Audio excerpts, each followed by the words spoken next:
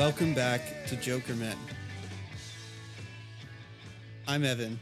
I'm Ian, and We're joined by... I'm Matt Farley. Oh, I'm sorry. It's Matt... No, There he it's is Matt. again. There it is. That's it. I'm back. You have failed to make me smile in your assessment of Shot of Love. I was so angry listening back to that two-part episode. The things You were that, on that one of your Evan, 25-mile walks and seething with Yeah. anger the whole time. and the things that Evan said about me and my legion of Shot of Love proponents. I mean, you said some nasty things about us, Evan. Look, I want to be clear. This was a long time ago in Joker Men years, and I personally would hate to listen back. I know Ian listened back to that I episode. was just listening to both parts yesterday also, Matt, and it was a terrible episode. It was like one of the worst episodes we've ever done. Like, they're just completely low T. Neither of us wanted to be there. We had terrible opinions. But I was also shocked by how just... How close-minded we were. Honestly, yes. Like, most of the episode we spent just kind of talking about, like, oh, this song sucks. This song sucks. This song sucks. And I realized, like, listening back, like, I don't know if my brain has become bigger or smaller or more complex or much simpler since then, but I don't think that there are any bad Bob Dylan songs anymore. Like, I can't tell you a single Bob Dylan song that I would listen to and be like, this is bad to me. I don't want to listen to it. Every Bob Dylan song is good. Yeah, that's true. Within Bob Dylan music, but there, at the same time, there's one song on this record. We'll get even into that it. song. I know that song. I'm into that song now. I don't want to jump the gun here, but I just want to say that I too feel that I've turned a corner. I also think my brain has become much more complicated and much more simple and smooth. Simultaneously much better and much I should worse. say more aerodynamic. That's Sure. how my brain has But become. it's great to listen to your development, you know, and to just follow the track, the path as Jokerman blows up. By the way, I mean, you guys are huge versus where you were at Shot of Love Time. Shot of Love Time, you felt like you were talking to nobody. You know, you're just It's like, we're true. talking to nobody. But now people are listening, and you know. But I like that. You know, Evan famously called Ian a coward about his because he wouldn't rip on the Basement Tapes in front of whoever that guest Stephen was. Hyden. Stephen Hyden, yeah. Yes, that was a classic moment. And so it was very uncowardly of both of you to just rip on Shot of Love. But I mean, your original opinion is the accepted sort of opinion. I was reading this book. Yes, I was reading a book, leafing through that book where it goes through song by song. It's just a gigantic Bob Dylan song by song. And I don't know who wrote it. It was at my mother-in-law's house. But the dismissiveness about the sound, I don't get it. Like, it even at one point it says it sounds like they just put microphones in a room and hit record. And what a shame is what they said. Like, what a shame. And they also wrote what he'd do better in Infidels. And I'm like the complete opposite. Infidels is so like It's so muted. fussed with. It's so Yes. it's one of those futzed with to oblivion type thing. That's the negative take on it that some people have. Versus the more Steve Albini style Steve Albini version. style. Well, in terms of I mean, I'm not even being facetious here. It's like he's a producer who really identifies as an engineer. And this record feels much more engineered than it does produced. It has that in the room feeling that feels like spontaneous and relatively unadorned. Very much so. Yeah, I was thinking about it a little bit in context of, like, you know, all of the other shit that we've listened to since this episode came out like almost a year ago. I can't believe that we're still doing this. Yeah. But the stuff that we've listened to recently, and I actually see a lot of parallels between Shot of Love and Love and Theft. to be honest, in that it is a you mean shot of shot love, of love and and theft, theft. Yeah, or exactly. or love and shot and theft. Yes. Or love. There's got to be some great YouTube mashup Yeah. of, summer days and trouble somewhere. And in the summertime, Oh, in the yeah, summer that's- days, in How the about summer that? days time. Somebody, but not to cut you off, but a listener had a great idea for a segment, which maybe we can weasel in somehow, which was getting like a few different names together of actual fan bootleg titles, and then we make one up, and then we have a guessing game of We'll which see if one we is can, real. Yeah, we'll do that on I like that. the Jokerman game show episode. In the summer days. Anyways, the similarity between the two records, I think, is not in the songwriting, because Bob was writing very different songs, 20 years apart, obviously. But I think every so often he just gets in this mode where he's like, I want to make a record that sounds exactly the way that I want to make it sound. And he had just come off Slow Train and Saved, which had been in Muscle Shoals, which had been fussed over as well to some degree. Street Legal right before that, also obviously kind of a tortured sound. Shot of Love, just like Love and Theft coming after the Lanois period, is just like, this is just pure uncut Bob. And I think that's great. And I love it. Yeah. Well, it's also And one what of a his shame. personal favorites, apparently. It's Yeah. a record that Yes, Dylan... I was just about to say, what a shame. It's like, I feel so much for him in those interviews where he's sitting there and he's like, I really like Shot of Love. And like he's looking around for anyone to like, give him affirmation. He's like, anyone? And they're just crickets, like no, Bono's the only person with the bravery to stand up for this album. And you can see in that interview also, maybe we'll repost that. We've posted it a couple times, but Bob is like really? He says something like, not a lot of people tell me about that record. I can't believe you lie. I feel the same way. I wonder if Bono was maybe being a bit of a sycophant, a bit of a kiss up in that moment.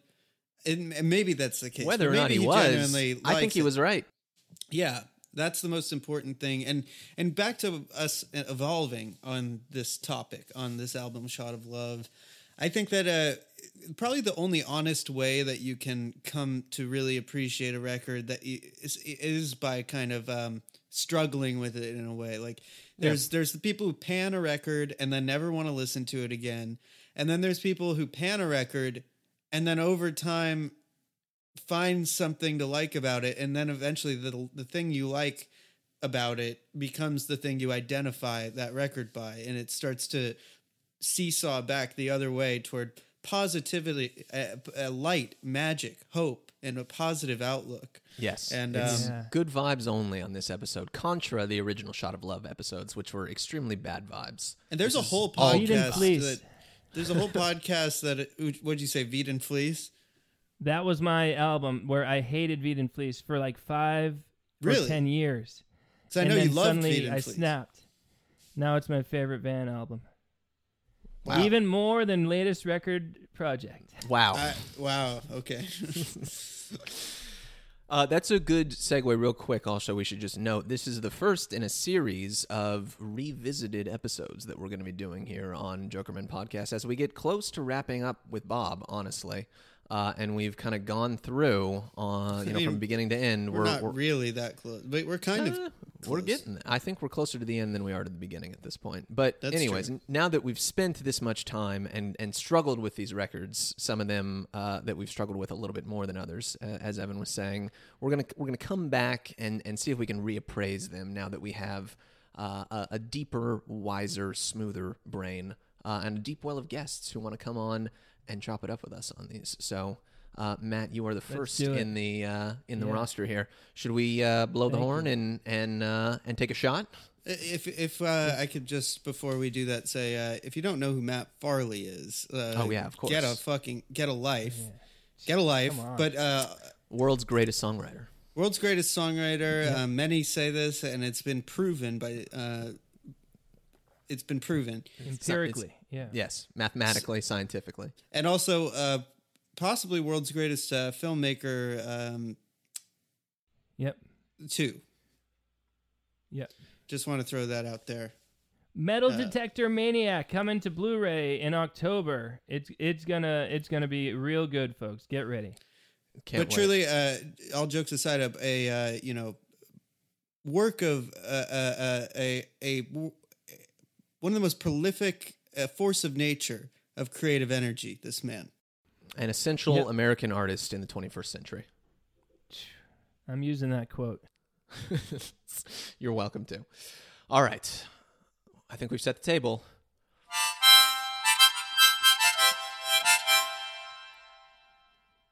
I need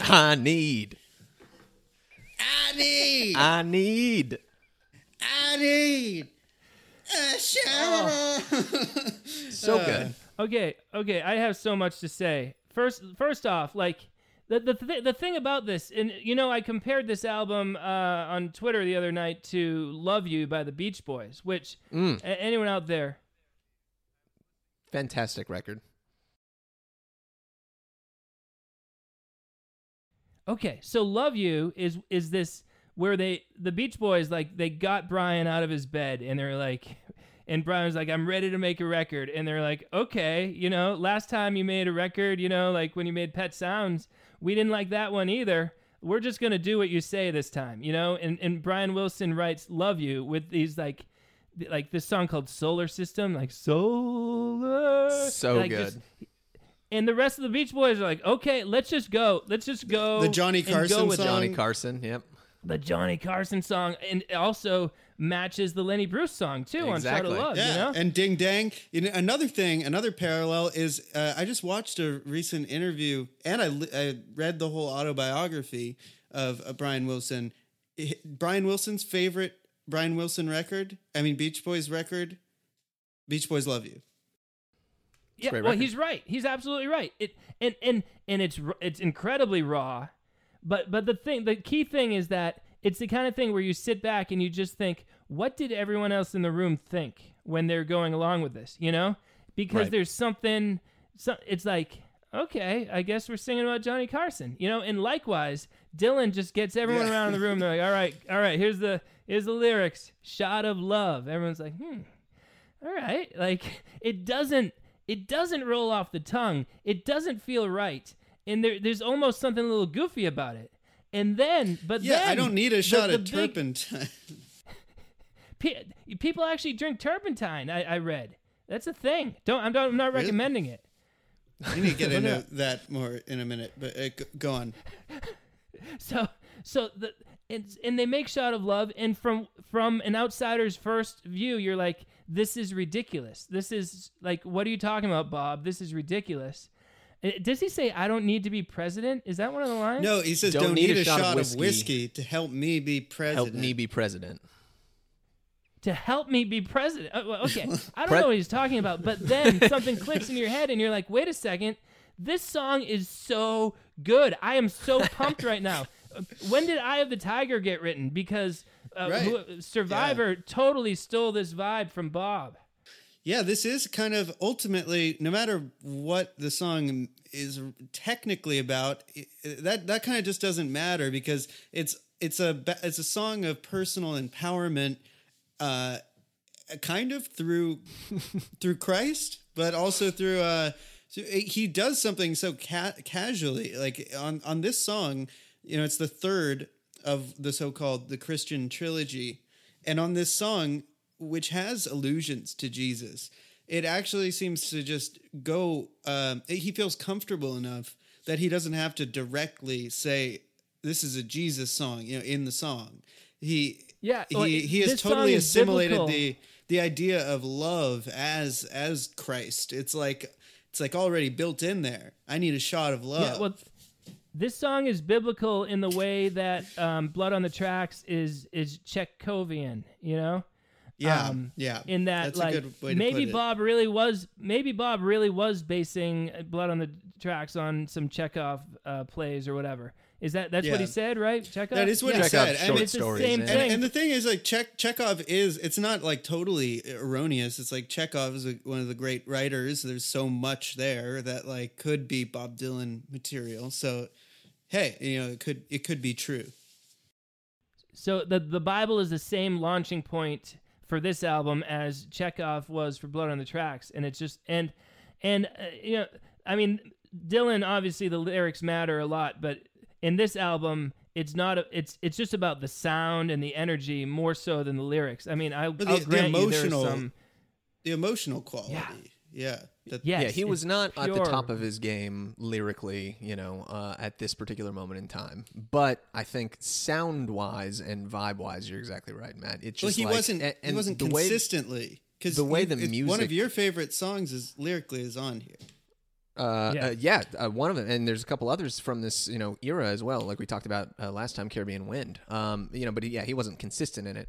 But musically, at least, just like besides the lyric, it just like comes in. It's so dramatic right off the bat, and then the whole band there's that moment when it all just like fucking hits you, and it's so like hard and heavy and like completely unlike anything he had done in the preceding.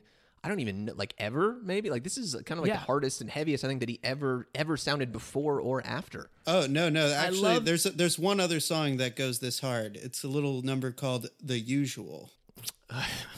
How could I forget? What is The Usual? What's that? Where's my bird? Where's the swine? I'm not thirsty, but I'm standing in line. I'll have the usual.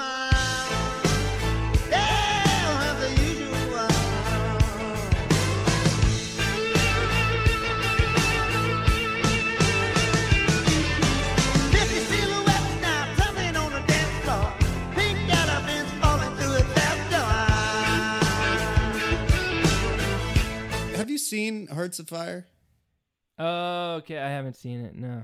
Yeah. See, Hearts of Fire, honest. No, but you actually, of all people, do need to, Matt, because Hearts of Fire, in some ways, feels like a Motown Media movie, like a little bit. Like it feels kind of like it was just sort of done with like a bunch of people who were just kind of like, all right, well, let's do it, and it's not as good as your films, but it's it has some of that homespun feeling. Nice. And there's an original song, like The Usual. How about Bob? And like sometimes during the verses while he's singing, like every once in a while, the little bow bow bow will come back. It'll come back, and it's just like just explosive, and oh my god! And again, there's a little goofy like from taking it from a outsider's perspective, just to imagine all the backup singers screaming about "Shot of Love," and it's funny. It's funny, but it's actually good, and it's inspiring, and it's just the sound. Like that's I think that's the sound Bob likes, and like you said, it does have the same feel as Love and Theft. Like just put the microphones in the room. The only difference is he was a little bit more frantic in this era than he was for Love and Theft. For Love and Theft, yeah. Which shows, on the record and all the songs that are going to end up following. He's he is kind of all over the place on this record, the same way that he is on Love and Theft, not with the same kind of like masterful, deft touch that he has 20 years later. But I think a lot of those same impulses were there at this moment in time, especially after the previous Christian records. It definitely seemed like he was feeling a little straitjacketed at that point, where like all he was doing was writing about Jesus. The only songs he would play live were Christian songs. You can see on like the 81 tour that's at the end of Trouble No More that he brings back some of the classics, some of the favorites, and those songs feel so much more kind of alive than they had previously. Especially, there's a Rolling Stone that feels like, in light of all these biblical songs, takes on this biblical strength dimension. Of like, absolutely. It has a whole new angle to it.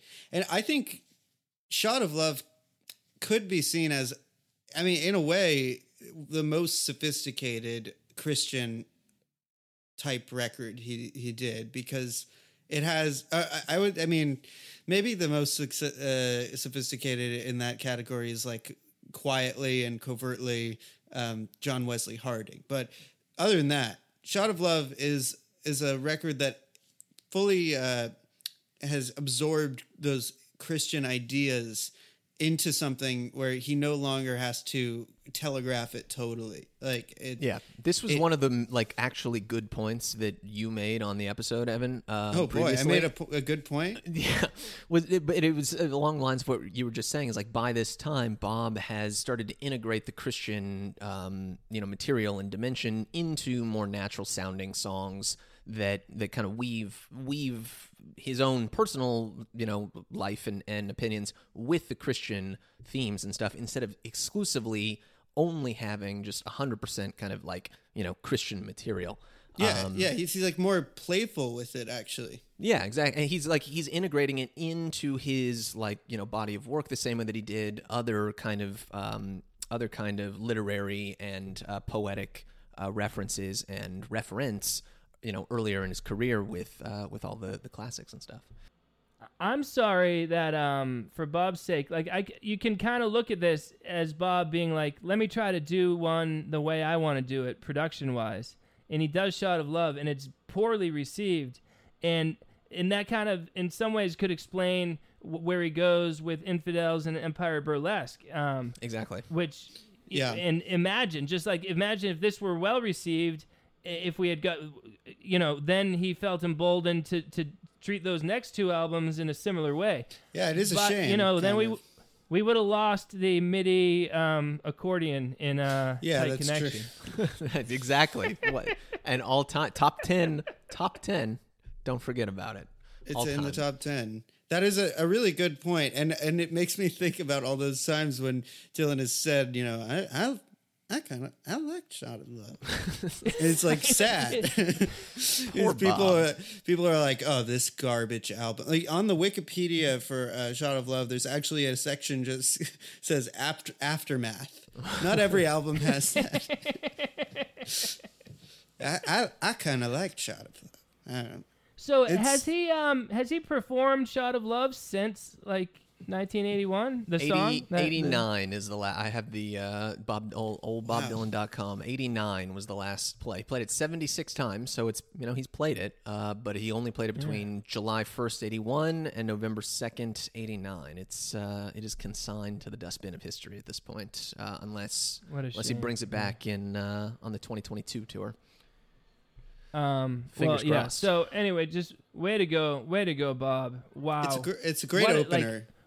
Yes, we're on the same lines. I was just about to say that. It's a mission statement. Exactly. Just sets the attitude. And then on we go to a song where back to just what we were talking about. It's such a breath of fresh air after a song like that to not have another pummeling proselytizing number he had been doing, but one that is as free, easy, and open as he ever can get with Heart of Mine.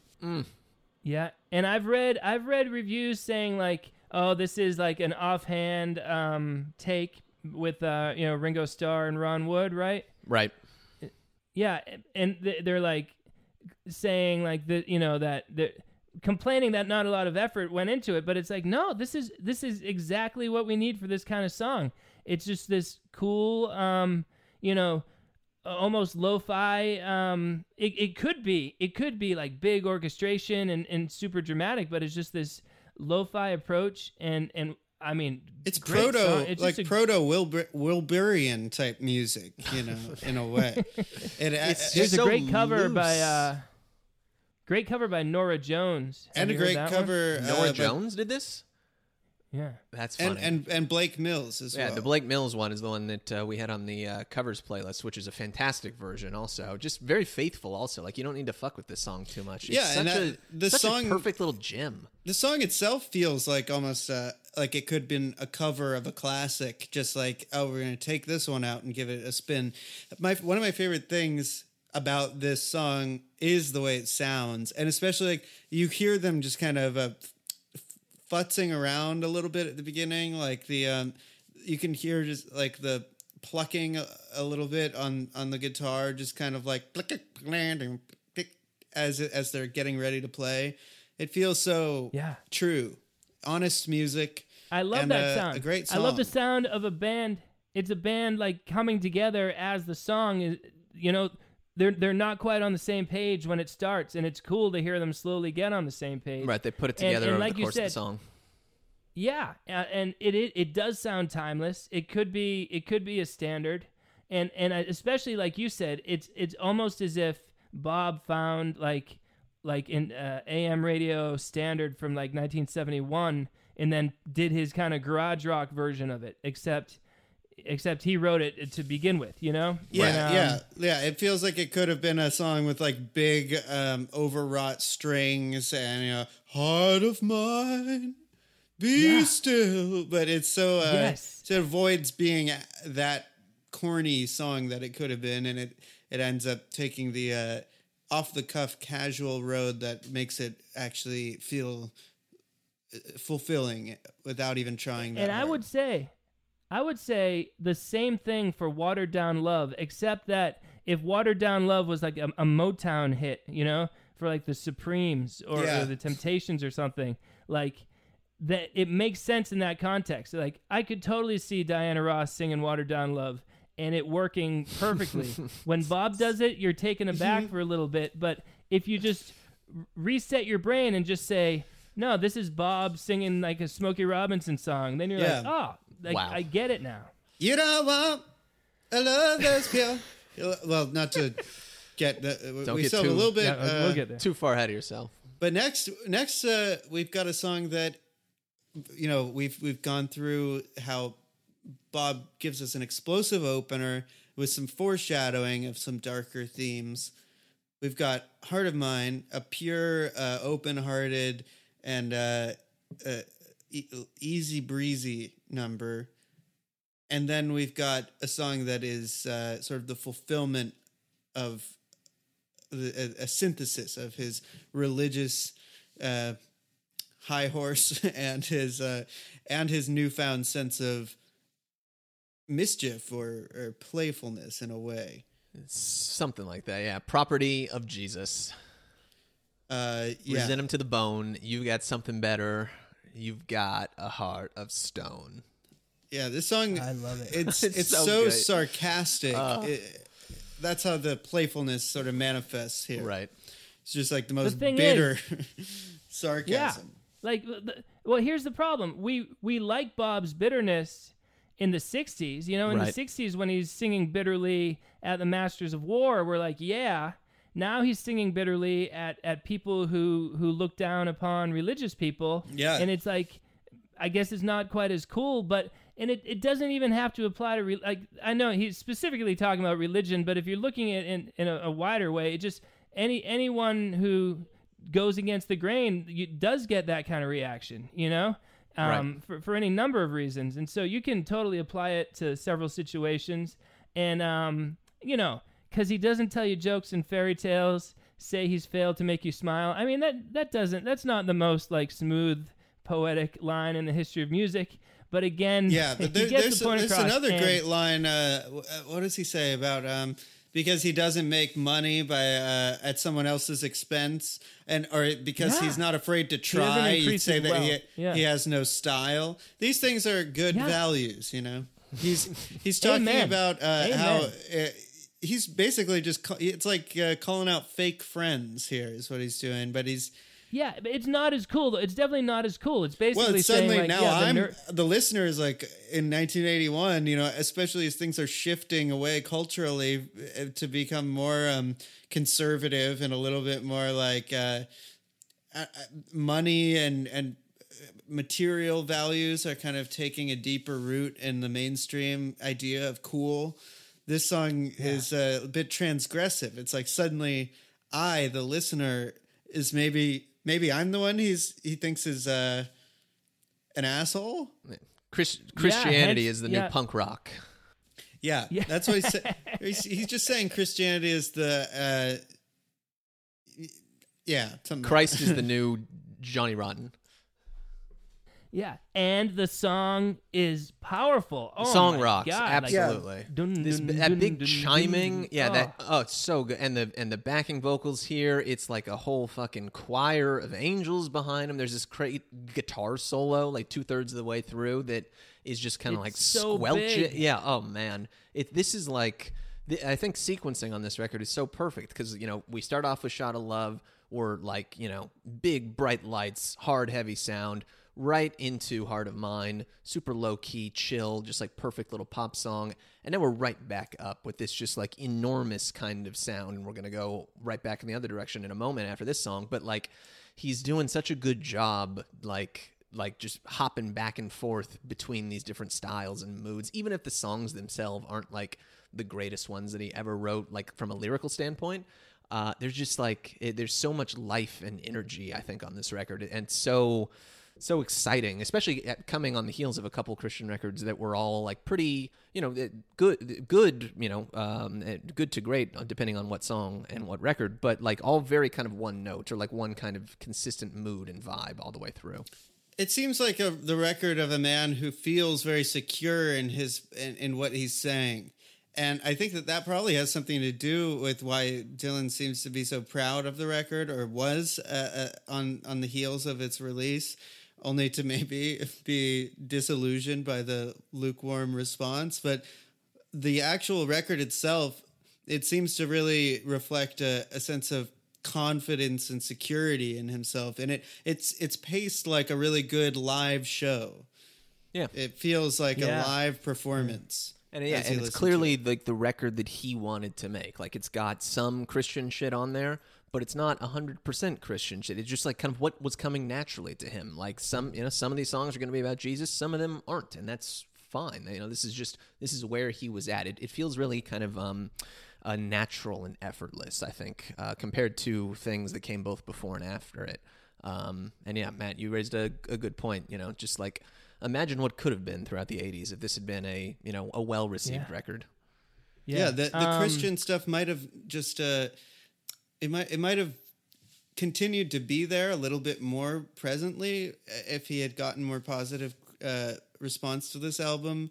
But I think it was on its way out even, or it was on its way to being, as we discussed a little earlier, being fully integrated to a point where it wouldn't have even been so crazy to people to be like, oh, he did Christian albums, then he stopped. I think this album is if he had just continued and maybe was treated to a little bit of a better response, maybe it wouldn't have been so abrupt. It would have continued to be this sort of slow trickle out of that more straightforwardly it's Christian mode. It's still there though, like like even Ring Them Bells. Ring Them Bells. Like Disease of Conceit. Disease of Conceit is not is kind of the other side of the coin of Property of Jesus, which has this sort of angry energy, but it feels like it's tackling a similar issue. The character he's mocking in Property of Jesus, who has a heart of stone, is somebody afflicted with that disease of conceit. He's the property of Jesus. What a great... I love that. So it's so clunky and stupid, but so good. He's the property. He is the property of Jesus. Yeah, this reminds me of another song, Ian. Actually, come to think of it, what song is that? One of our favorite songs about Israel. Neighborhood. It is like Bully? Neighborhood Bully, because it has that sort of. The whole song is built around something that is completely sarcastic. Yeah, it's all ironic. And Property of Jesus is. It's in this case, it's in earnest. Saying that somebody is the property of Jesus, right? But you've got something better. You've got your something heart of stone. better. Yeah, exactly. You've got the heart of stone. That's sort of he's the neighborhood bully. Man, there's a great cover by the Pretenders. I saw a live performance by the Pretenders doing Property of Jesus. Wow, rocking. Yeah, incredible. Like I couldn't believe it. Like they're just going all out to this big crowd. That's wow. That's about as deep a cut as you're gonna get when someone pulls a Bob cover out. Property of Jesus. Maybe we can throw that in here. Yeah, that's badass. It's like Foot of Pride. Yeah, exactly. In terms of obscure covers, like Lou. Well, should we motor along to one of motor along in a taxi. Perhaps. Exactly. To an item, a nice little bit of all-time Jokerman lore. Maybe the song that we have cracked the most jokes about out of all of the Bruce songs. Is dead. I used to think it might be Chrissie Hynde solo. It might not be the Pretenders, by the way, but you'll find it. Sure. I used to call Lenny Bruce the worst song on the album, and like last time I was on your show, I'm pretty sure I said that, and now I'm just like, no, I love this song. See, I'm even right there with you. I'll I'm grant right you there have with you. Evolved. Even someone who loves the Even record. I evolved. I'll grant you that Trouble is probably the worst song on the album. That's the one I We'll was get there, referring but, to earlier. Yeah. We're gonna get there. But Lenny Bruce, again, the clunkiness is endearing. You Yes, know, yes. the phrase "property of Jesus." It's just, you know, and so then that brings you to the whole like, is this like a so bad it's good thing? But it's like, no, No. it's really Well- not a so bad it's good thing. It's just a good in a different way. It's good in that it's a song that serves a purpose, which is to highlight and pay tribute to another artist. And I, on the grounds of defending a song which I never thought I would have to defend as much as I've had to, which is Roll On John, I'm now going to stand my ground and say Lenny Bruce is also good because Yes. I can't defend Roll On John on one hand and then pan Lenny Bruce on the other. I have That to was be your- consistent here. That was your initial take on the previous episode. You said something like if Lenny Bruce paved the way for Roll On John, even if it isn't a good song, I need to honor it and appreciate it for that. I'm really proud of my self from a year ago for making that connection, but I'll go one further and I'll say that I think it's a sweet song. It's so Yes. Bob. It's just so Bob. Like, you know, there's putting this song on this record and making it sound like this with these lines is like, you know, people get accused of like chasing fame or chasing like trends and stuff, and obviously, you know, Bob would kind of get accused of that a little bit. He in was the coming chasing years. that big Lenny Bruce song Yeah. resurgence of 1981. It's just like it's such a charming song because like it doesn't fit in anywhere in terms of like the kind of pop music there's rubric. no record that he could have made where this wouldn't have stuck out like a sore thumb. It just exactly, and so that I just love that about it. It's like on a record that sounds exactly like the kind of record he wanted to make at this moment in time. This is the song of all the songs that's like this is just pure straight shot of Bob right here. It can't come from anyone else. Can't come at any other time. Shot of Love, 81. Lenny Bruce had to be there. How about when he says, he was an outlaw, that's for sure. And then suddenly, yeah, I feel like, I just imagine you're in the audience, you know, and suddenly he's like, more of an outlaw than you ever were. And like the audience is like, what did I do? I'm just listening. I love that.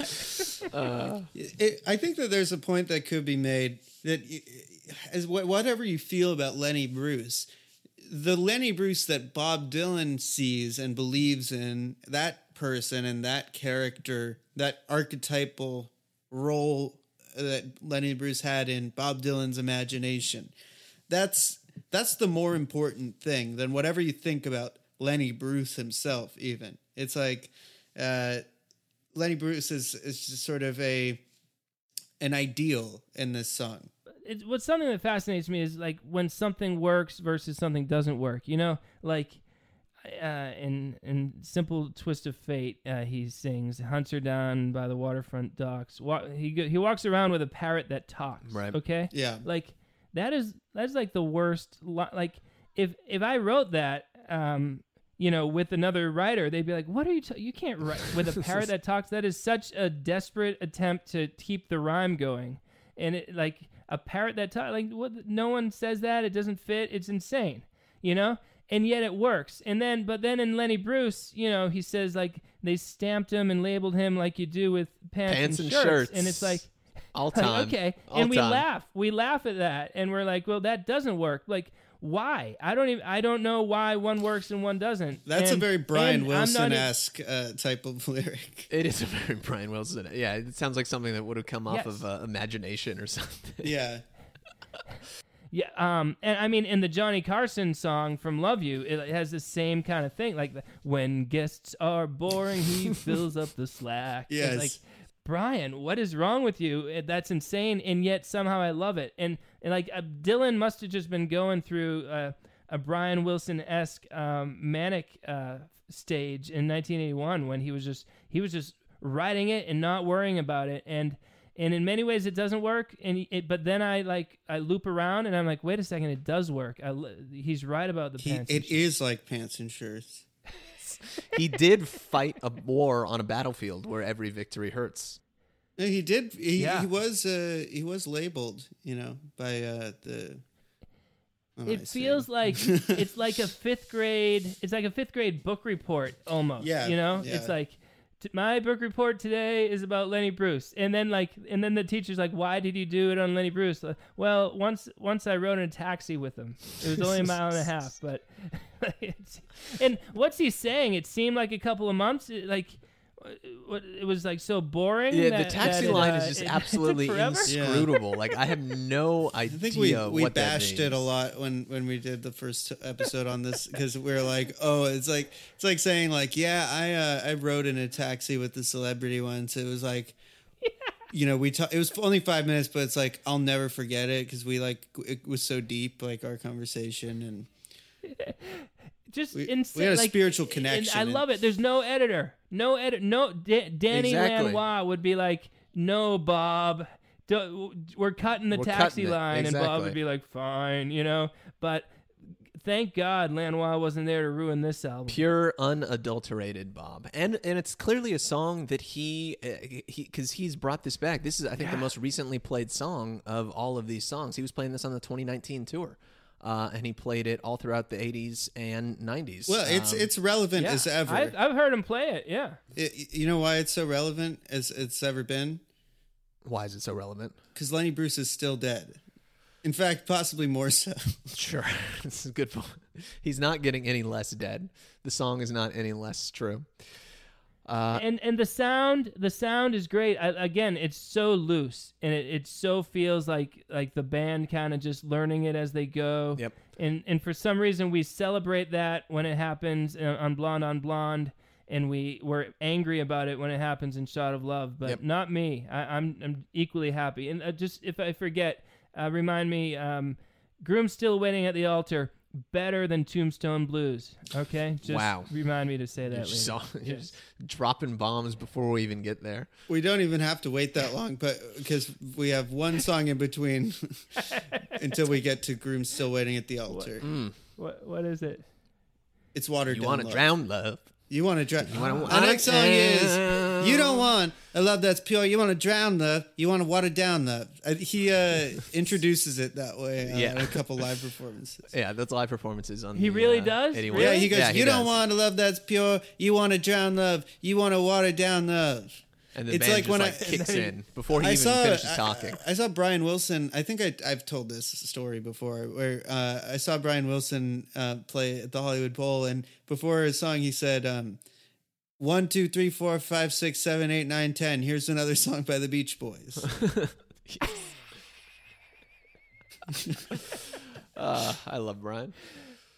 Okay, so Watered Down Love Oh. is a Motown song. Like I said, I don't even know if Smokey Robinson was Motown, but just that kind of poppy soul, late 60s into the 70s feel where they were just cranking out pop hits. And Dylan was like, I want to do that, and he did. And again, like we said earlier, it's a pop song that is reimagined in a sort of like garage rock vibe. And that makes for an even more interesting song. And yes, it's silly, like it's a silly concept, but "Stop in the Name of Love" is a very silly concept, That's a good but point. it's a great song. Like, come on, Bob, can't I guess Bob do this? Bob it comes can write down to pop the songs. the sort of the presence and the kind of performer he's set himself up to be, and the way that he's chosen to execute this. I think that's sort of where it gets lost in translation, or it got lost in translation, because with so much Motown and soul music stuff, it's like there's such an impeccable, like athletic, sort of muscular sense of like nailing this stuff. Like it's so tight. Everything is so like razor sharp, like James Brown shit. It's just like so airtight. And then you have like a 5'7" Jewish guy who's like famous for writing like surreal lyrical songs about his emotional pain. Like people maybe just didn't make that connection. Like they didn't realize that, that guy is just trying to be James Brown now. And I mean, I never read anywhere that he was specifically No, but channeling that kind of you're music. right, I but, think, I mean, that's because- what it sounds like to me. You listen to like Theme Time Radio Hour. He loves stuff like that, and he plays it, and he has a real affection for early '60s soul and Motown and all kinds of non rock and roll Protest stuff. songs. Yeah. Yeah. And so it's just, I mean, you take like obviously if you just listen to Masters of War and Times They Are A-Changin', and then you play Watered Down Love, you're just like, what? This does not compute. But if you just, it takes time to reconfigure your brain into being accepting of Watered Down Love. But it happens, and it's still goofy. It is still goofy. Yeah. And I think even Bob knew it was goofy. Yes. And you need to meet it on its terms. Yeah, it's a little shambolic. It's a little shaggy, but Yeah, the it's, cut in particular, like this, the music almost sounds like there's like a track missing somewhere. Like someone was playing another guitar or something, and they just like left that off of the yeah. tape when There's they were a mastering curious skeletal feeling to it.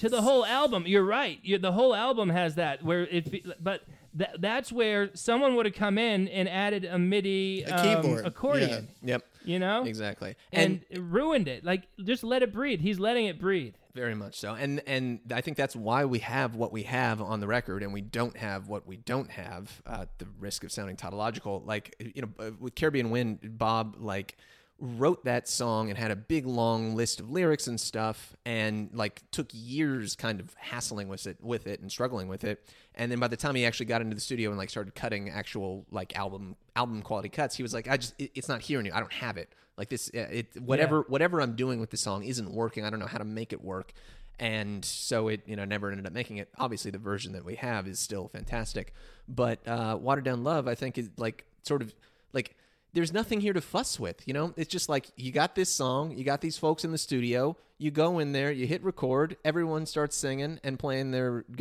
guitars and their organs, and you're done in 15 minutes. It doesn't need to be any more complicated than that. So many hooks too. So many hooks. Oh, Watered Down Love. Yes, you do. You know you do.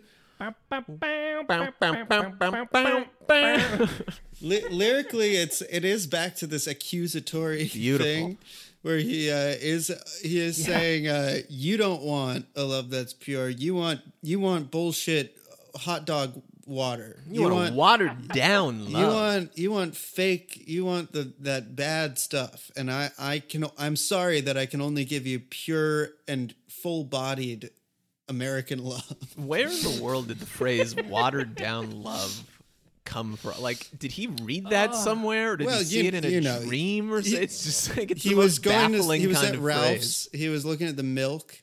And he was looking at 1%. He was looking at the 5% full milk, 1% whole milk, and he was going, well, what if milk? What if water? What if water down? What if you watered down your love? Love's brand skim milk. It's watered down love. Watered down. It's watered down love. It's watered down love. Yeah. Yeah, so many weird, clunky phrases in this album, and you love him more for it. Exactly, because he doesn't. It's so like, clear he doesn't have an editor on this record. This is just where his brain was at the moment, at this moment in time, and like I think that's part of why I at least have kind of grown to love this record over time. Is like I love to see this glimpse of Bob's like semi malfunctioning brain in 1981, where he's just like completely at sea and the world is kind of passing him by and he's trying to get a grip on something.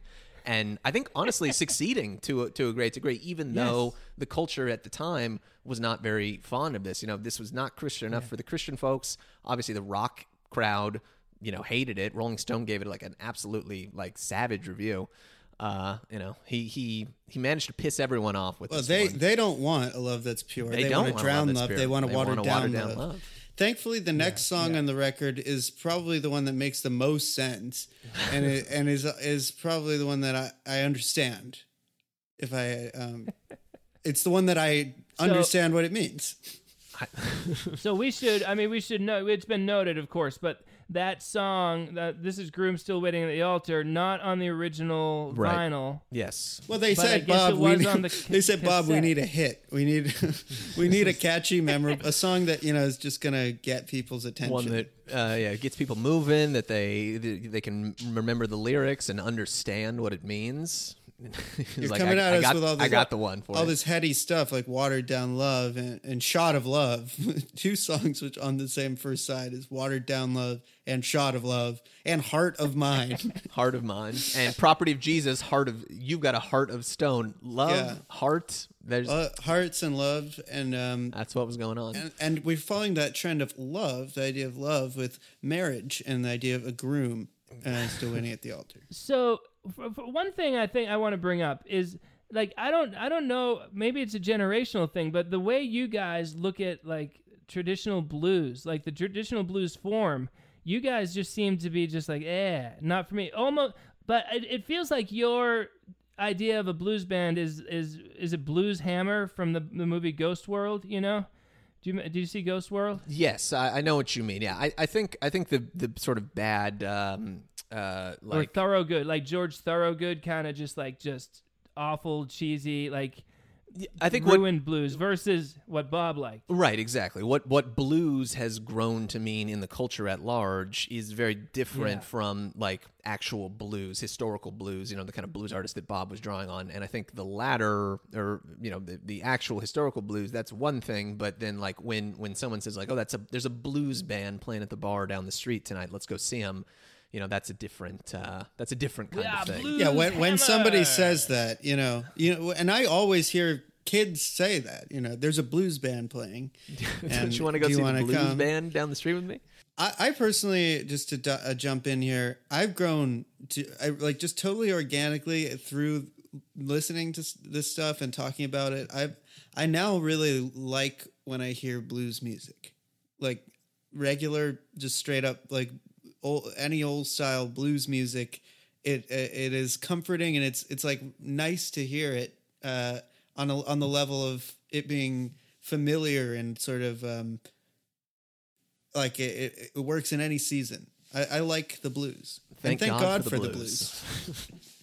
So yeah, I mean, like Elmore James, Elmore James, just specifically, like he's great, and but yeah, I guess you guys are like 15 years younger than me or something, and so maybe just you were more saturated with the horrible bland current blues thing, but okay, Groom Still Waiting at the Altar is like Evan has said many times. Sometimes you have a song like It Ain't Me Babe, which is good, but it turned out there's a later version, another song later that touches on the same thing and is better. And the same thing with Tombstone Blues. Tombstone Blues is pretty much nonsensical, silly, lyrics, just lots of evocative images over a bluesy music. And now Groom Still Waiting at the Altar, lyrically, pretty close, I'd say, and musically better, because Tombstone Blues, it can kind of grate on your ears. It's like a sharp sounding song, yes. no question. Like there's feels like there's no bass in that song versus Groom Still Waiting at the Altar. I mean, it's back to that big sound that we have in Shot of Love and Property of Jesus. Like, whoa, and like, I love this song. Heavy duty blues. Give me a shot of the blues. Am I right? give me a shot of the blues. That's really good. And give me a shot of the blues. I feel like I don't like. I see what you're saying on this one, Matt. Like with the lyrics being like sort of nonsensical and stuff. And for the life of me, I don't know what the hell's going on here. But I feel like where Tombstone Blues was Bob, like kind of just having fun and throwing stuff at the wall and seeing what stuck. I feel like he was going for something on this. So like if you asked him, he wouldn't answer you because he's Bob Dylan. But if you got somehow into his brain, especially at this time, and just sort of unlocked the mystery of what was behind Groom Still Waiting at the Altar, I bet there's something there that he, clearly didn't really do a great job of getting across to people. But like, it feels like the kind of song that is is significant or has some sort of deep, heavy kind of message, even though he's literally saying, don't know what I can say about Claudette that wouldn't come back to haunt me. Finally had to give her up about the time she began to want me. But I know God has mercy on them who were slandered and humiliated. I'd have done anything for that woman if she didn't make me feel so obligated. It's who the fuck knows? Yeah. It's one of those things where he'd just be like, the groom. The groom's still waiting at the altar. you know, like, all right. And that's the feeling for a lot of this album, where if anyone in the studio asked him, and they'd just be like, okay, whatever, Bob. And then they'd do what he told them to do, and it would be awesome. What do you think this the end about? justifies the means. What is the? I have no idea. I'm going to make a guess, which is I think that the metaphor is maybe like the return of the Messiah or something, or like maybe. Yeah. That's a good call. Maybe Seriously, yeah. like the like we're still waiting for Jesus to come back. Jesus being our wife, we're the bride. Or we are the property of Jesus. Or we are, as the next song we'll go into, sort of we're spiritually empty and we're awaiting some kind of awakening, some kind of fulfillment. Well, he's talking about like the Mediterranean here. The chorus comes back again and again, west of the Jordan, east of the Rock of Gibraltar. The Jordan River, like in Lebanon, and then the Rock of Gibraltar at the southern tip in Spain. I don't know what the Mediterranean has anything to do with this, especially because Claudette is down in Buenos Aires apparently. But it feels like maybe there's some sort of like proto neighborhood bully message in here or something. I don't for the life of me know. Who knows? We don't need to know though. We don't need to know. That's true. From a That's Buick true. 6. What is From a Buick 6 about? Like I don't know. That's a good point. What can I say about Claudette? Yeah, that's exactly. I know that I ain't seen her since January. She could be respectably married, or running a whorehouse in Buenos Aires. I mean, that's a great line. But I just need to point out, this song is blazing. This song is just on fire. Well, that's the most. Oh my God. That's the most sort of baffling thing about it, is that it's full of all this incongruous and confusing imagery, and he sounds so passionate about it. Like it makes it all the more kind of confounding. Like, well, what is he saying? Like it sounds like he's like mad that you're not getting it. Right. Yeah. See here, I think exactly is. This is a pretty clean kind of line, I think, between something on Shot of Love, this song, and something on Love and Theft, which would be several different songs there. Honest With Me or Summer Days would come to mind, or even early Roman Kings off Tempest, where he's like deliberately working in this like super derivative kind of like dead simple, straightforward blues kind of sound and rhythm and just overall vibe, but then putting all of his weird, idiosyncratic Bobness on top of that. And where it works on those later songs, maybe most famously on Early Roman Kings, and it works on the early songs too, Tombstone Blues, like you mentioned, Matt. This is the one where like he's just in that awkward in-between stage where he hasn't graduated from, wunderkind up, as a kid to wizened old vet. He's in the process of getting there, and that still is fascinating, I think, to people with brains such as ours, at least. You're bringing up Summer Days. I just wanted, I only realized recently that there's the line, "I'm gonna break the roof and set fire to the place as a parting gift." What a great line in Summer Days. Oh my God. You could literally get you could just close your eyes and point at a line on a page with all of the lyrics from Love and Theft, and anything that you touched, you could get as a tattoo on you if you were into getting leaving Bob in the Dylan morning tattoos. Leaving in the morning just as soon as the dark clouds lift. I'm going to break the roof and set fire to the place as a parting gift. It took me 20 years to realize what that line was. So good. And what a reveal. So anyway, Groom, I mean, I think it's just so big. The sound is so big. I don't mind that I don't know what he's talking about. Like I just admitted, I went 20 years not knowing the line in Summer Days, and I love Summer Days. Exactly. And now, if it does go a little, if the album goes awry a little bit, we're getting close to Dead Man is I love it. I love the vibe and the darkness, but it's not my go-to track by any means. I love Dead Man. This Okay, is good. this is hot fire funk from Bob here. Yeah, I think Dead Man Yes. is kind of one of the best and most concise of the songs lyrically on here. I can't stand Ooh, I it. can't stand it. I can't stand Making me it. feel so bad. Yeah, Dead Man. It's great. It's about just spiritual emptiness. You're uncool with God. You don't have that Holy Spirit in you. When will you arise?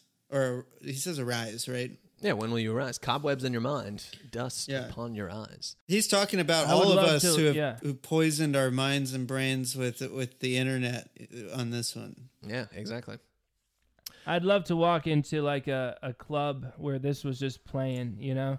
Oh, yeah. On the DJ had Dead Man playing. Oh, think of that. That's That the would be hottest pretty club in fantastic. town right there. The DJ's got Dead Man spinning at 10:30 every night. I've never been to a club, so You know, you should I know. you should start a GoFundMe just to raise the money to buy the rights for Dead Man, so you could put that in a Motown Media film, a scene where a character walks into a club where they're blasting. They're playing the song. Dead Man.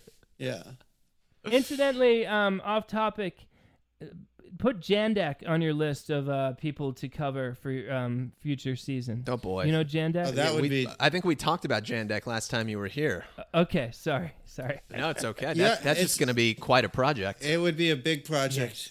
We'll do the Jandek season after we do the Matt Farley season, which will Deal, take us yeah. for the rest of Man, our a lives. Jandek podcast would be pretty crazy as an undertaking. Yes. Especially because I'm not at this point prepared to do that. Like I don't have, but I've always wanted to. It's just it's a lot. Only so many hours in the day. Only so many hours in my life, you know.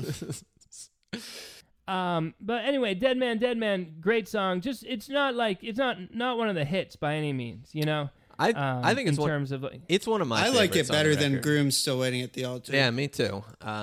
Which no shade on Groom Still Waiting on the No, Altar, but just totally. it's such a just this like kind of he's starting to get the reggae influences in. I think this is like the first kind of sign of that, but it doesn't have that really anesthetized clinical feel that you get on Infidels. This It's is got like that funky it's funky yeah. and it's raw, and it's just like this is like if he made a whole record that sounded like this, man, I would be there for that. Yeah, I imagine like bonfire. Like this, it'd be a good song to be playing when there's a bonfire and people doing some sort of ceremonial dance around a bonfire. Let's get together and do that sometime. In That fact. sounds Sure. great. We'll do it at the Motown Extravaganza next year. Deal. How'd that go, by the way?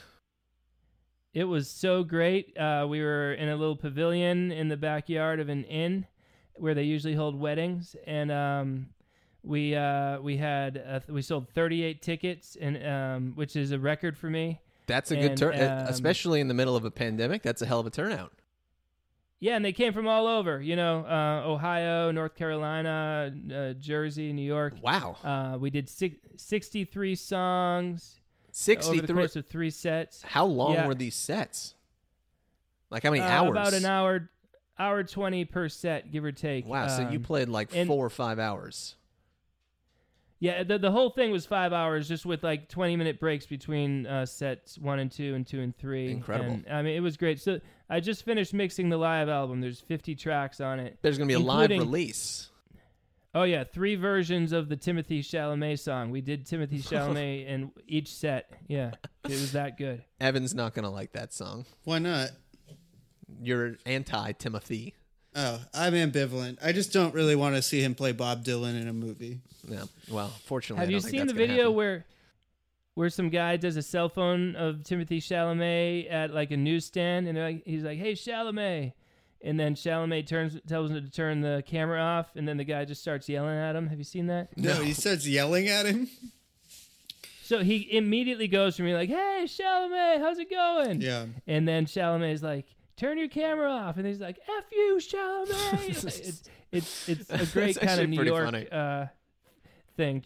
Look into it. Anyway, Dead Man. I've been listening It's to it the good. whole And time then- you've been talking. And then Real quick Summertime, right? before we jump to Yeah, yeah, summertime, want to plug hot version on Trouble No More of Dead Man, the live '81 version. Ooh. That I think is where I learned to love this song initially. So anyone yeah, listening, go spin that. what a surprise! What a surprise that album, that Trouble No More. Like so many great live moments. So on much that great. thing. It's Like, just a wow. treasure trove of good shit. That's kind of what I'm hoping we're gonna. Well, it's the springtime in New York is coming soon. By the time folks listen to this, it's gonna be just a couple days away. But I'm hoping there's the same kind I'm of thing. pumped. I can't wait. Yeah. Yes. Oh man. Yeah, me Absolutely. too. Alternate version of Lenny Bruce. Let's fucking go. Is there? Yeah. Oh boy. We're gonna need. We're Wonder gonna, how long the taxi ride is on that one. I rode with him in a taxi all the time. We would do this. It was. I would always. He was just my taxi buddy. I can't wait to hear what other incredibly clumsy metaphors and similes he has on that one. He kind of makes it hard to cover that song, you know, by including the taxi line. It's very difficult for anyone else to perform it, you know? That's a good point. It's a metaphor. You say it's a Yeah, metaphor. for a number of reasons. Now we Now. can say that we're in the summertime. Boy, this is Oh, an end a of summer, standard. Go. Beautiful song. moment. Right now, we are in the end of summer, The dog days, as they say, and this song feels just so Tailor-made so for perfect. these times. Yeah, you want to hear this in the waning days of summer as you're reflecting on the joys and disappointments of your summer in the summertime. Probably one And of the this is most another one- immediate, like heart melter. Love it. Yeah, it's another one that feels like a pop song that Bob is doing a loose, laid-back cover of, you Right. know, in the garage, and much like Heart of Mine, like in this, I think it's a superb composition, and I haven't looked up any covers. Have you guys seen any good covers of it? No. The Dead, would the Dead do it sometimes? I don't know that the Dead ever did this. Boy, if they or Jerry did this, that would be Oh yeah, that would be beautiful. They would do Heart of Mine though. I think a lot, right? Did they Or do am Heart of I- Mine? I don't know. The I don't Dead know one. if they did I Heart of thought Mine. the Dead would do Heart of Mine. And we can I'll have to look that up. But That'd be great. But I think in the summertime is superb. And here's the thing: like, what makes a great album? Like, how many hits do you need on a great album? And I would argue we got the title track, we got Heart of Mine, In the Summertime, Every Grain of Sand, and I'm throwing in Groom Still Waiting at the Altar. I mean, 5 just like turn it on and immediately people are happy. That Just great that's music. a success in my book. You know It's what that good is? music, It's yeah. good music. Exactly. Yes. I would.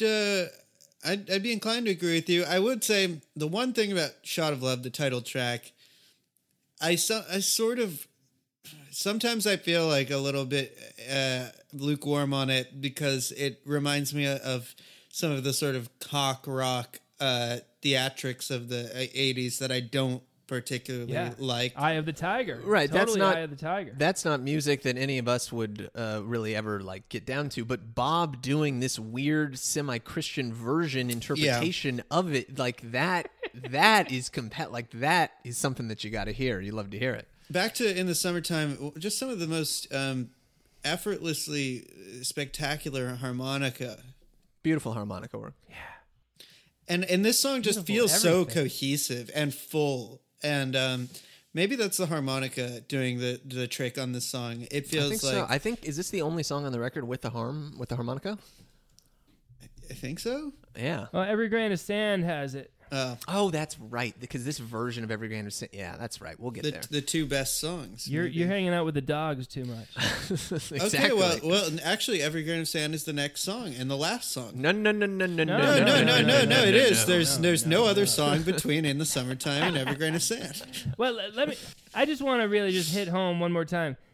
In the Summertime, superb composition. Like, it is beautiful. Frank Sinatra could totally perform this song. You know, beautiful stuff. and it Yeah. would be gorgeous. In the Summer Wind. And And I love just the looseness of it. Like, it even feels sometimes Bob is not completely singing into the microphone at times. Like, that's how loose it is, where he's just like, he turns his head a little bit, and anyone else would say, let's redo your vocal track. And he's like, no, it's good. Exactly. And he's right. Again, he's totally right. Exactly. This is the one. This is the one with the magic, and that's the one that's on the record.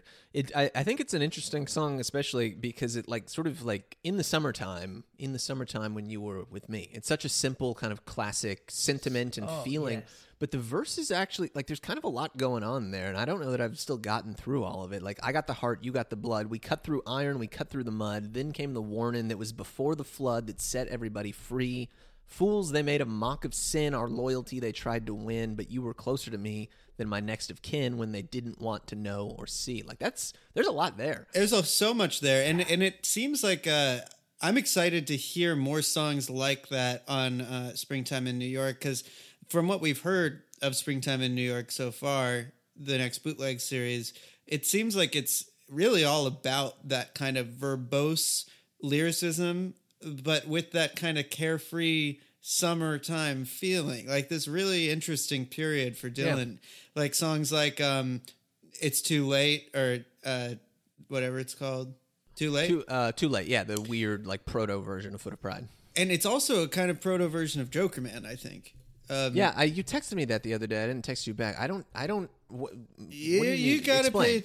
You gotta like listen to it again. But just the way it's structured, if you like play in your head the verses of Joker Man, and then the way that it goes into, but it's too late to give it back, too late, instead of oh, it's kind of like the same structure. Interesting. I'll go back and listen to it. Anyway, In the Summertime has it would fit right at home there. Is In the Summertime, does it appear at all in any form on Springtime in New York? Let's see. There is a lot of Shot of Love material on there, which I'm really glad that we are so pro Shot of Love now, and that's proof. That's proof in the pudding that not only does Shot of Love appear on Trouble No More, the collection of primarily live Christian material, but it has enough non-specific DNA in it that it bridges that gap, and it's going to appear on this whole other collection that is not focused on that. There's no Summertime on Shot of Love, but or on Springtime in New York, it looks like. But there is a ton of, like, most of the outtakes, it looks like, on the record are going to be focused on Shot of Love. Mystery Train, Angelina, there's a version of Angelina on the first bootleg series. Price of Love, I Wish It Would Rain, Cold Cold Heart, Fur Slippers, Borrowed Time, Is It Worth It, Yes Sir, No Sir. There's like 12 songs or something that are all just like left on the cutting room floor from the Shot of Love sessions. I guess they couldn't have put In the Summertime on Springtime in New York for obvious reasons. Yeah. Right. Good point. Good call. It's the wrong season. I just want to. I want to go on record and agree with you guys. I. Oh, no good. Stinker. Super clunk. Yeah. That's where the clunkiness. 2 thumbs down. The clunkiness works. Clunkiness works on this album, but he's going for like importance. In I, he's clunky and trying to be important, whereas in this one he's clunky but he's just trying to be energetic. Yeah, and it happens to have depth too, but it doesn't. Yeah, this is if I can make a food metaphor that just sprung to my mind. You know, if Shot of Love is like a hard-boiled egg, or you just you put it in and you just sense when it's time to take it out, and you got a good hard-boiled egg. Then I is you left it in too long, and you get that chalky yolk. You get that gray ring around it. Mm-hmm. You know, it's a little too much. You're using the same carefree method, but you're actually you're working a little too hard. I was I just want you to know I had the vinyl playing side 2. Beautiful. Yesterday in preparation for today. Or just like any other day in my life, side 2 of Shot of Love was playing every on my day. turntable, of course. But I walked by my 5-year-old just as Trouble was ending, and he was not paying. He was in the midst of a project, but I just said to him, I said, "What do you think this song is about?" And he said, "Trouble." Trouble. Said, you got it. It's You a good got point. it, kid. You got it. I Well, don't think okay, that that's a Trouble. really. You're not really doing your son any favors, but into that story. I'm sure he's smarter than that. I was impressed. First, I just want to say, I like that little riff. Maybe the ugliest 10 or 15 seconds of Bob's entire discography.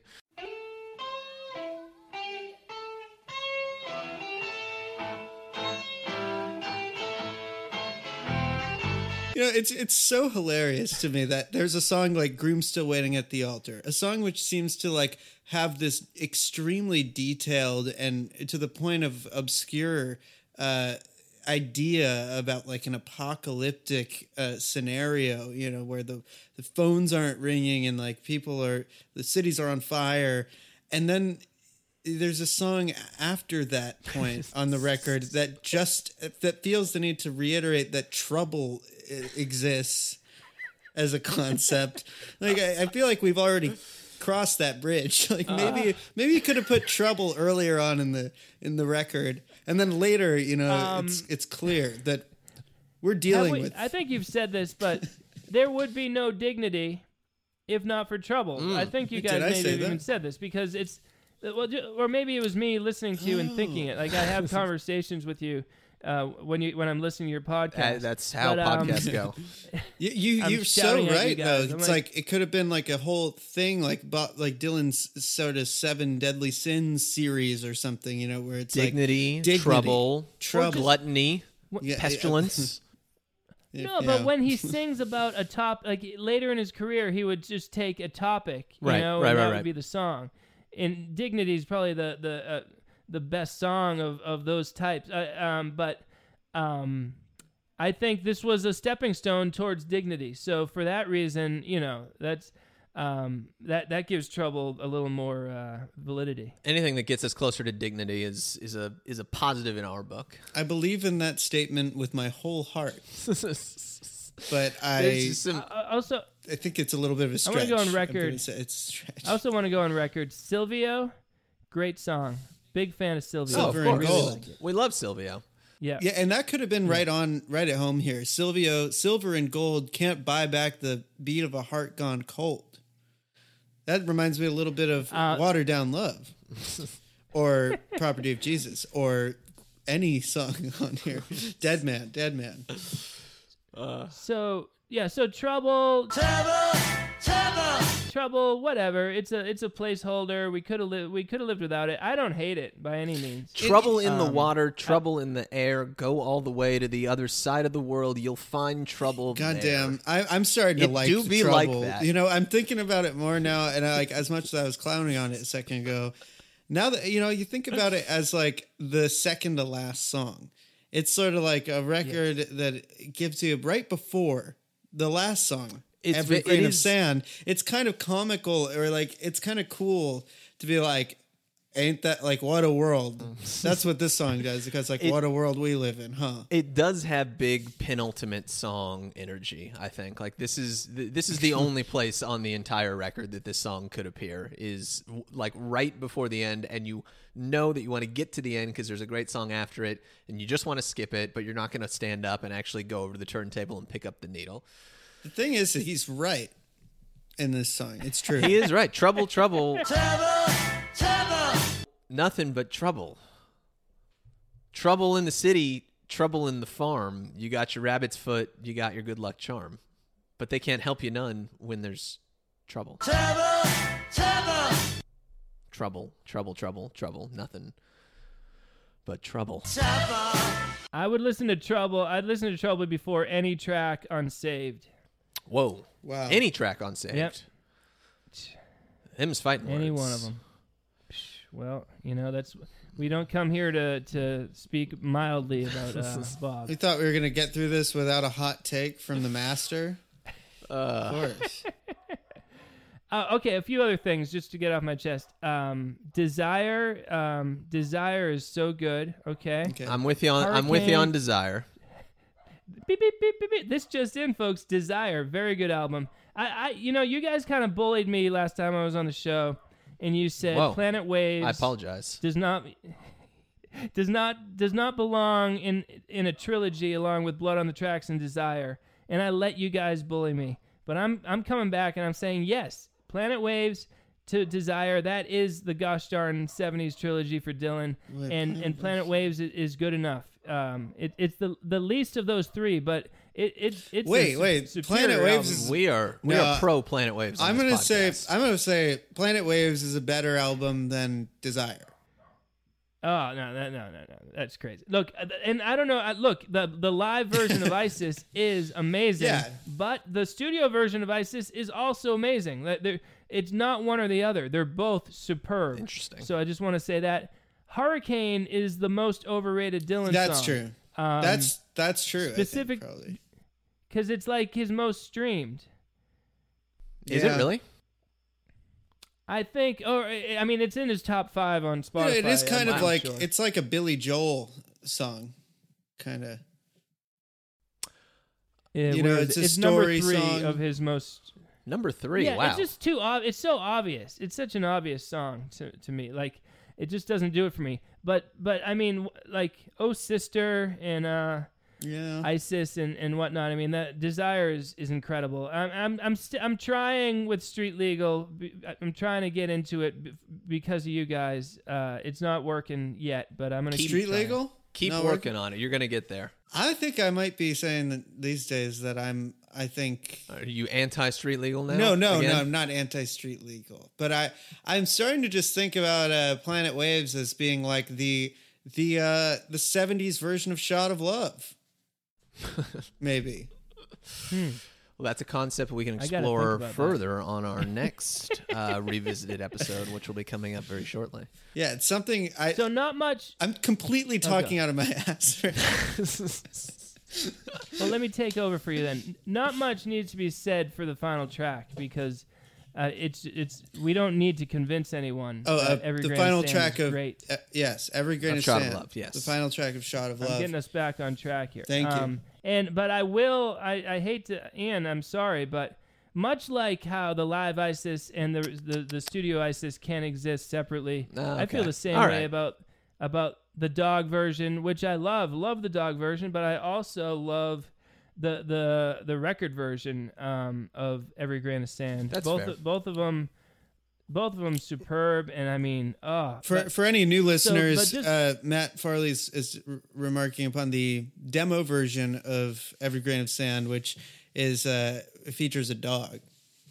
Yes, the demo version on dog. the first bootleg series release. That's like 2-3 minutes long, and yeah, has some lovely backing vocals provided by a barking dog. And dog backwards. Now you're Think- thinking. yeah. Think about that. Good point. Very good point. So, I mean, what a song, though. Just like knocking it out of the park, saving the best for last. Absolutely. And you understand, like, that Every Grain of Sand is what the music critic wants, you know?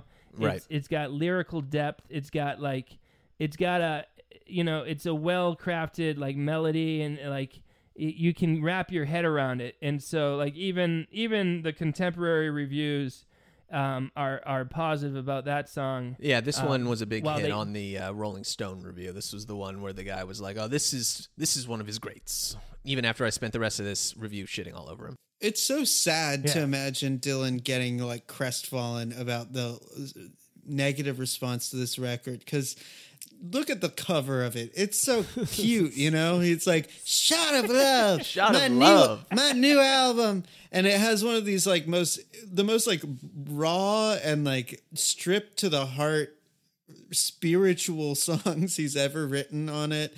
And the rest is at least fun. So it's like really what an L for us as a culture to not greet this record with some warmth when it came out.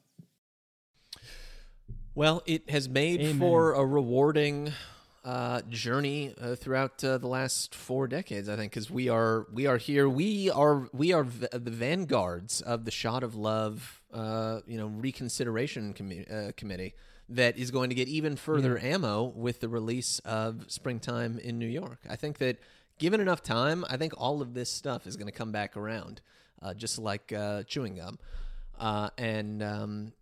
some of it takes a little bit longer, some of it happens a little bit quicker, but there's a wealth of beauty, I think, to discover and uncover, even in a record that has as ugly a song as Trouble.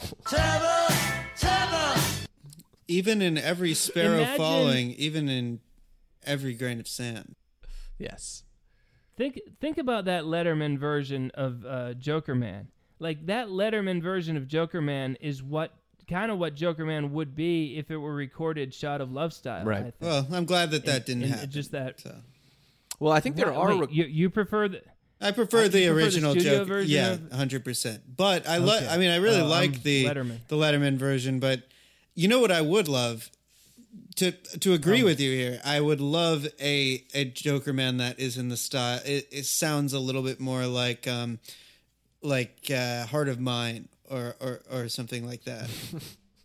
Yeah. You know, that sort of falling apart. No, just that free sort of like straight up. I know what you mean is what I'm saying. Like, you know, that less fussed with sound I think would also suit the song really well. There are rehearsal tapes, apparently, of Bob and the Plugs doing Joker Man and stuff. If they did it like a little slower, you know, like I would really like to hear that too. Hopefully we'll get that at some point in the future. But yeah, anyway, Shot of Love, just to wrap it up, really, like, you know, a lot of this record, you know, it takes a little bit of time. You got to kind of work at it to really get in Shot of Love mindset. But I think at the end of this record, it all, like, regardless of whether you can appreciate this shit or not, like, this one absolutely just like is an all-timer. And even though I think the version that's on the record is a little long, a little kludgy, a little heavy for such a delicate and deft, I think, idea and lyric, it's still every grain of sand. So I'm not going to turn my nose up at it. Yeah, good point. You got a point. And I mean, I'm always pro looseness, and that the Dog demo is even looser than the recorded version. And Right. frankly, the record, Every Grain of Sand is probably the least loose song on that whole album. Right. So right. Almost as if he knew he had something there, and he was in. And he kind of bothered to produce it a little bit more in a way that potentially detrimental. Yeah, that's a really astute point. It almost that's what we love about the demo is that it has that vulnerability. Of course, I suppose it was just deemed unusable. If it weren't for that goddamn dog, I think we would probably have that version on the record. Keep the dog. Like The dog makes it. Like I The don't. dog's even- gotta be there. I'm Yeah. not saying anything about the dog, but I think maybe maybe Bob was like, well, I can't use the dog one. He should have. What about Caroline? No, you know. Yeah. That's a good point. Somebody should have said that to him. Yeah, go back in time and be like Brian Wilson. Yeah, the loneliest did sound it you on can think purpose. of. Yeah. So just before we wrap up, Beach Boys Love You. So good, folks. So good. Start to finish. And especially the second half of the album, like it's like Brian Wilson ripping his heart out and just showing it to us. Like just pure, unfiltered Brian Wilson. And I'm just going on a limb here to also point out, in a similar vein, in a similar over-the-top, a little bit out-of-your-mind, crazy, no-holds-barred albums, maybe you've been brainwashed too by the New Radicals. The New okay. Radicals? That one I think is a step further than even Evan and I can go. Not disagreeing with you, but just in the sense of not having any sort of expertise on the New Radicals whatsoever. I'm unfamiliar with their. I think Joe Biden really likes the New Radicals. Yeah, they performed. They played at his, the inauguration. Yeah. They have one album. It's called Maybe You've Been Brainwashed Too. It's got the hit. You got the Get What You Give. Right. But shockingly, it is a superb album from start to finish, and it's got that kind of manic, no editor feel to it. So check that out sometime. All right. When we do the New Radicals episode, we'll have you back, and definitely once we get to Love You in the Brian season, we'll. Good, and I've already reserved a spot if that's all right for Lou Reed, Perfect Night in London live. Oh yes, you've got Perfect that Night spot. in London live. Yeah, it's one of us has done our homework. Lou Reed. Well, no, I'm wondering if there's any particular reason. Oh. It's the best Lou Reed album. That's why. Wait, Wow. what? Okay. Yeah. You like songs for Drella? I mean, did you read the title of the album? I mean, Lou agrees with me. It is perfect. He's got a point. Shit. The original rapper. All right, we are not out of the The woods original yet. We've got to do a little something. We have to do something before we close the book. Are we? Yeah. Are we reissuing I think 3-star ratings? Is that the idea? we're reappraising the Okay. thing wholesale. We got to Okay. do it. Well, All right, Matt. You want I'll to do the start. honors? I mean, Shot of Love. Not only is it a 3-star album, it's a top 5 Bob Dylan album. wow. Top 5 all-time 3 stars. It's definitely more than a 1 star, which is what Evan and I gave it previously. This is the challenge with the 3-star system.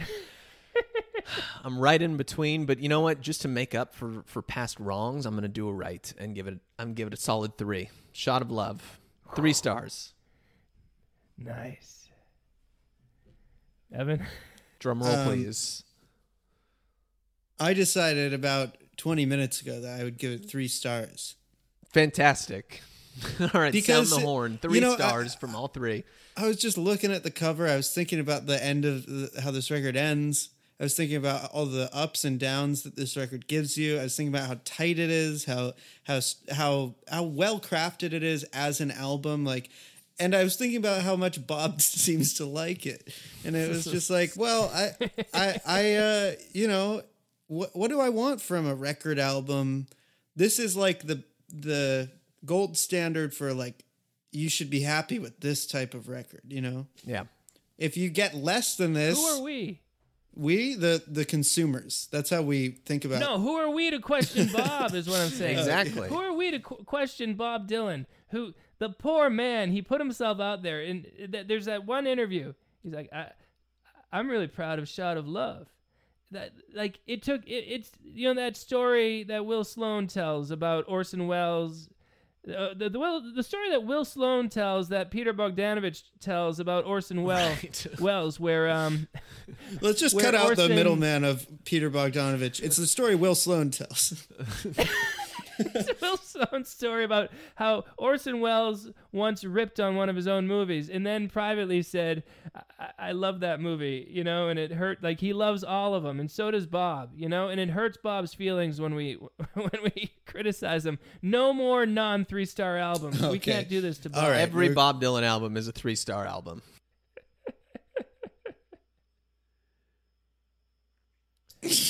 Well, we did it. We did it. We guys. did it. We took a shot of Yeah, love. the revisited series is us just going back to give them all 3 stars. Also, Down in the Groove, way better than Knocked Out Loaded. Down in the Groove, 3 stars. possibly better than Empire Burlesque. And I used to be real high on Empire Burlesque. Wow. I really did. Well, that's Yeah. That's another hot take there. Rank Strangers to me, great song. It is Ugliest great. girl in Bob the world. didn't write it, but it's great. Great song.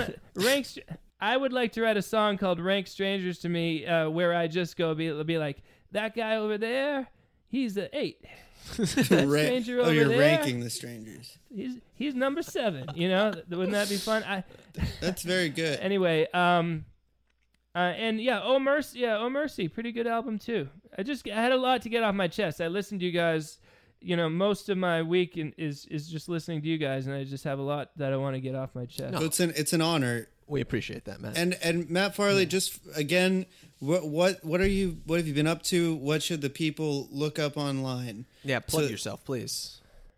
What's the latest? Well, I'm trying. I've resolved to make 2 feature movies every year, beginning with this year, and I've reached my goal for 2021. Charlie Roxburgh and I are about to release our 2nd movie. Our other one is called Heard She Got Married. I And watched. it would make me so I happy. heard she got married. It's a great film. Tearing up the Letterboxd charts. 5-star review after I know, 5-star review. Amen. And we live in a world where people respect the garage band. You can be a garage band and well received, by the people. But when you're like garage filmmakers, which we are, it's a lot harder just to get any kind of notice. Nobody wants to sit and listen to watch your garage movie. But I'm making them either way, and it would be nice if a few more people watched them. But we're making gosh darn works of art, and I'm not going to stop. So Metal Detector Maniac is coming out in October. Here's the synopsis, guys, real quick. 2 bumbling songwriters investigate a metal detectorist. I mean, come on. You've got me on the sounds edge of my great. seat already. When does it come out? When can I watch it? Gold Ninja Video releases this on Blu-ray in mid-October. yes. Gold Ninja, 2021. Justin DeClue's Gold Ninja Video. Yes. Wonderful. It's so good. And look, if you want to be in any of these movies, you guys, just let me know. I'll be shooting in the winter. Literally, Magic Spot is the name of the next movie. Nothing like New England in the winter, exactly where you want to be. Yes, I know. Well, this is the thing. It's like we always make summer movies and fall movies, You're but doing it's a like, winter film. let's make a movie that celebrates the winter. Lots of scenes out in the cold. We're gonna regret it This so is, much. This Oh is my the, God. the Moturn Media's McCabe and Mrs. Miller. It would be an honor to die Yeah. this way. I'm going to contact you privately. Okay, yeah, come on up. Seriously, that'll be fun. We'll get you in there. And then otherwise, if you guys want to meet the Joker men, come to Moturn Extravaganza because maybe they'll be there next 2022. Yeah. The Jokerman live at Moturn I Extravaganza. mean, that would be 2022. incredible. That would be We huge. might boost your ticket sales all the way up to 40 next year. The Yeah, two other tickets. Actually, being we in would would somehow bring it down. It's so embarrassing that I promote the show for a year and I get 38 human beings to pay. I lost $2,000 on this show. Look, you're doing better than Van Gogh, who never saw a painting sold in his life. You know. That's a good point. Well said. Yeah, very good point. And yeah, life is good. I just got to keep singing name poop songs because that's where I make my money. Go to TikTok and search your name plus the word poop, and you'll find a name poop song, and you can make a video. It's viral on TikTok. I wonder Viral if Bob. poop. Yeah. I wonder if Bob has heard the Bob poop song. Definitely, yeah. But hey, you got to pay the bills one way or another, and there's no funnier way to pay your mortgage than by singing name poop songs. That's a good point. Well, can I do it? Can I end the show? Please.